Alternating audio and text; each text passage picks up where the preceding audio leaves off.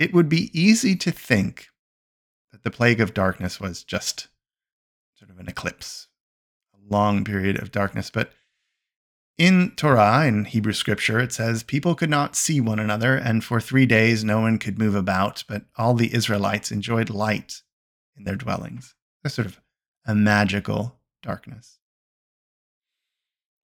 Our sages take that even further. Both Rashi, an 11th century commentator and teacher, and also Everett Fox, a recent Bible translator, understands that what's being described is not just lack of light, but darkness as a presence. In the same way that our rabbis and sages and tradition teaches that Sabbath and rest are not just exemptions from things. It's not just the absence of work, but a presence of rest. So this is a presence of rest. This is a presence, like there is a presence of rest, this is a present darkness, a material darkness, a tangible, in some readings, darkness. A darkness, say some of our traditions, and we call midrash, which is a kind of fan fiction, the darkness that could prevent you from moving. It was an ether, a physical presence, a morass that could be touched and felt. A kind of creation. Sometimes with artists who are colorful in their work, perhaps to the point of being oversaturated, I invite them to paint in grayscale, black and white only. See what that would mean to them. But there's another kind of darkness that our sages understand, and Yitzhak Meir Alter, who was known as the Chidushei Harim, he was a rabbi in the 19th century, early part of the 19th century in Ger, Poland, talks about this embodied darkness. And from the phrase that a person couldn't see his fellow, he says there's no greater darkness than a darkness in which you can't see your fellow human, becoming oblivious to the needs of your co-citizen, co-religionist, person with whom you share community and life. It is a darkness of our age, cruelty and ridicule, and the ways in which we have forgotten each other. And I think art at its best can create but never destroy. I look around at trees. My name, Alon, is a kind of tree. My logo is a tree. I've always thought trees were very special because they only give and never take, or certainly don't take anything that others need. They just absorb our carbon dioxide, our excess, and give us shade, shelter, building materials, fruit, produce windbreaks.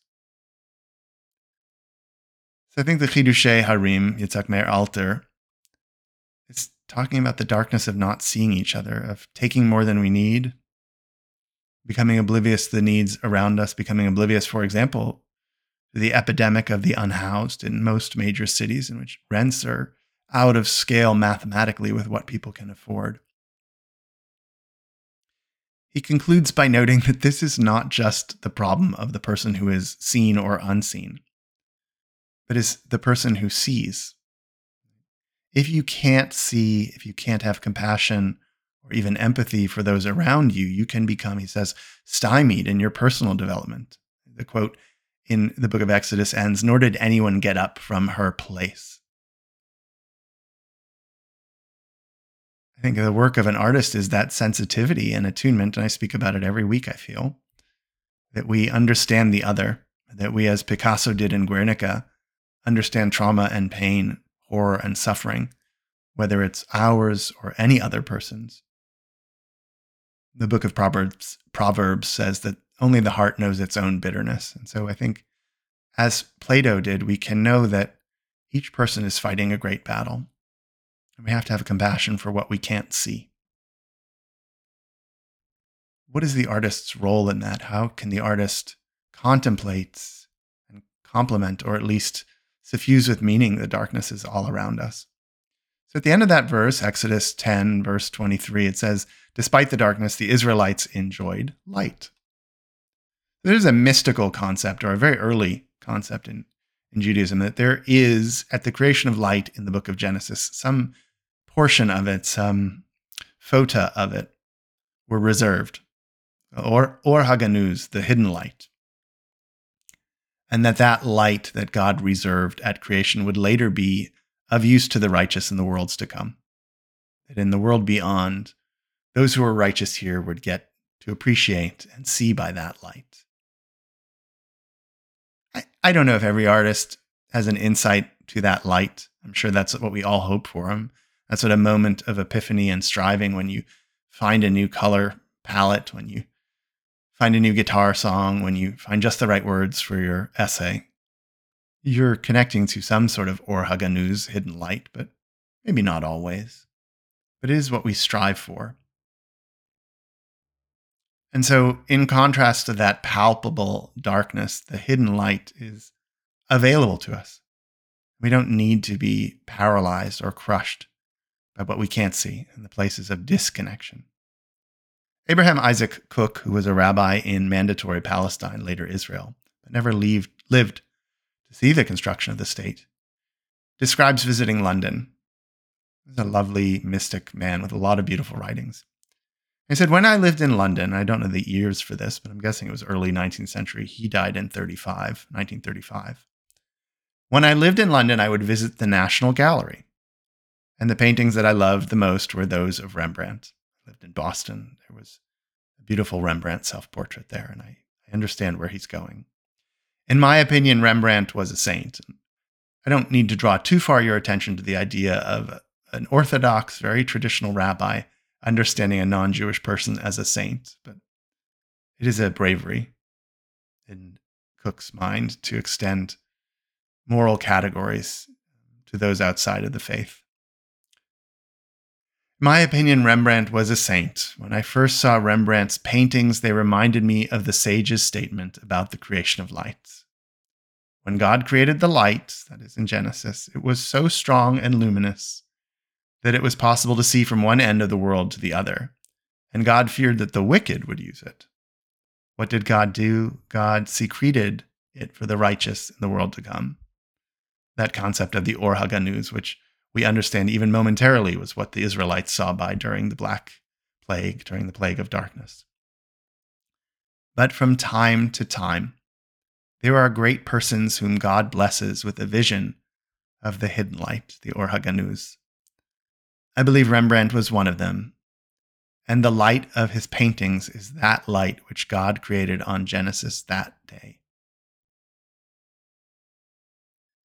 I can't imagine Rembrandt's genius and talent and the work that went into his creations. And I can't imagine having access to some sort of primordial light that precedes time and creation and space. But it's a beautiful image that occasionally we get insights into a light so vast, and palpable, and illuminating that we can see from one end of the world to the other. I think the very opposite of a darkness that prevents us from seeing our fellow. The very opposite of a darkness of disconnection, but a light that stretches from horizon to horizon and joins all. I wonder if I've ever seen that light. And I wonder if you have, and I wonder what artists get to see that light and what's required to prepare. But I'll make one final guess. It requires attention. I think that's the common thread in everything I work on, whether it's a sermon or a meditation or counseling a rabbi or working with an arts organization. It's about learning to attend that which is hard to hear, that which is unsaid and unspoken. And it requires, if not an attention to detail, which my wife, the engineer, has, and I do not, at least a quiet stillness to observe, to be aware. So this week, significantly in the Torah reading, we get the commandment, the injunction to make the new moon, to plan for the new moon, to announce it. And since the entire Jewish calendar is a lunar calendar, this is actually a pretty significant issue, and how long each lunar month could be and how many lunar months over a 17-year cycle. 19-year cycle. I'm embarrassed. I feel like it's 19. I don't know why I said 17. I'll look it up. And so being specific about the calendar so that one could set the Sabbaths, the holidays, the Jubilee years, the sabbatical years matters. If God cares about calendar, we as humans, have to be precise. So there's an entire section of the book of the Talmud, which is a collection second, fourth, fifth century, second, third, fourth, fifth centuries of discussion, conversation, story, law, precepts, home remedies. There's an entire book called Rosh Hashanah, which is the setting of the new year, but contains quite a bit of information about how we set the moons, how we announce the new moon. And it's interesting, I hadn't thought of this in preparation for this talk, but a new moon is an interesting transition from absolute darkness to partial light. It would have made more sense maybe to set the calendars according to the full moon. The new moon, it always threw me off because it's called the new moon, is the one you can't see, right? So to start a new lunar month, you need to know when you go from absence to presence, just a sliver. So there was a large courtyard, says the Talmud, in Jerusalem. It was called Beit Yazek, where all the witnesses, they'd bring witnesses in, right? They didn't have mathematical calculations 18, 19, 17 centuries ago to ascertain exactly when the new moon was. And even their astronomy was more like astrology. They didn't quite understand the revolution of the planets. In fact, of course, they believed in an Earth-centric cosmology. But anyway, they had to have witnesses. They didn't have telescopes. So the pair of witnesses who arrived first were examined first, and they needed multiple witnesses. Tell us how you saw the moon. In front of the sun, behind the sun, north, south, how big, what was the inclination of the moon, how broad, how narrow. And they used to interrogate the witnesses almost ad infinitum in court cases. They could ask as many difficult questions as they felt need to. And Rabban Gamliel, who was the head of the academy, head of the courts at one point, a prince, would have diagrams on a tablet, and he would make them point to a diagram. That's actually how finding a criminal works. They give you a panel. That's what I'm sort of picturing, a panel of potential faces. It's not just one mugshot at a time. They ask you to pick from a panel. It requires a lot of critical discernment to sort through darkness and light, to find the Or HaGanuz, that hidden light that is reserved for those who are righteous, for those who are kind and considerate, for those who can make art out of their soul, spiritual entrepreneurs, as I often use the phrase. How do we separate light from darkness, live in a space of light that transcends and crosses all boundaries, not in a space of darkness that is so impermeable as to never allow ourselves to see each other, but suffused with the primal and primordial light that Rembrandt knew? Listen carefully. If you don't have an eye for detail, at least you can be precise in your observations, quiet in your awareness, generous in your attunement. Stretch and strive to hear, see, feel, and be more.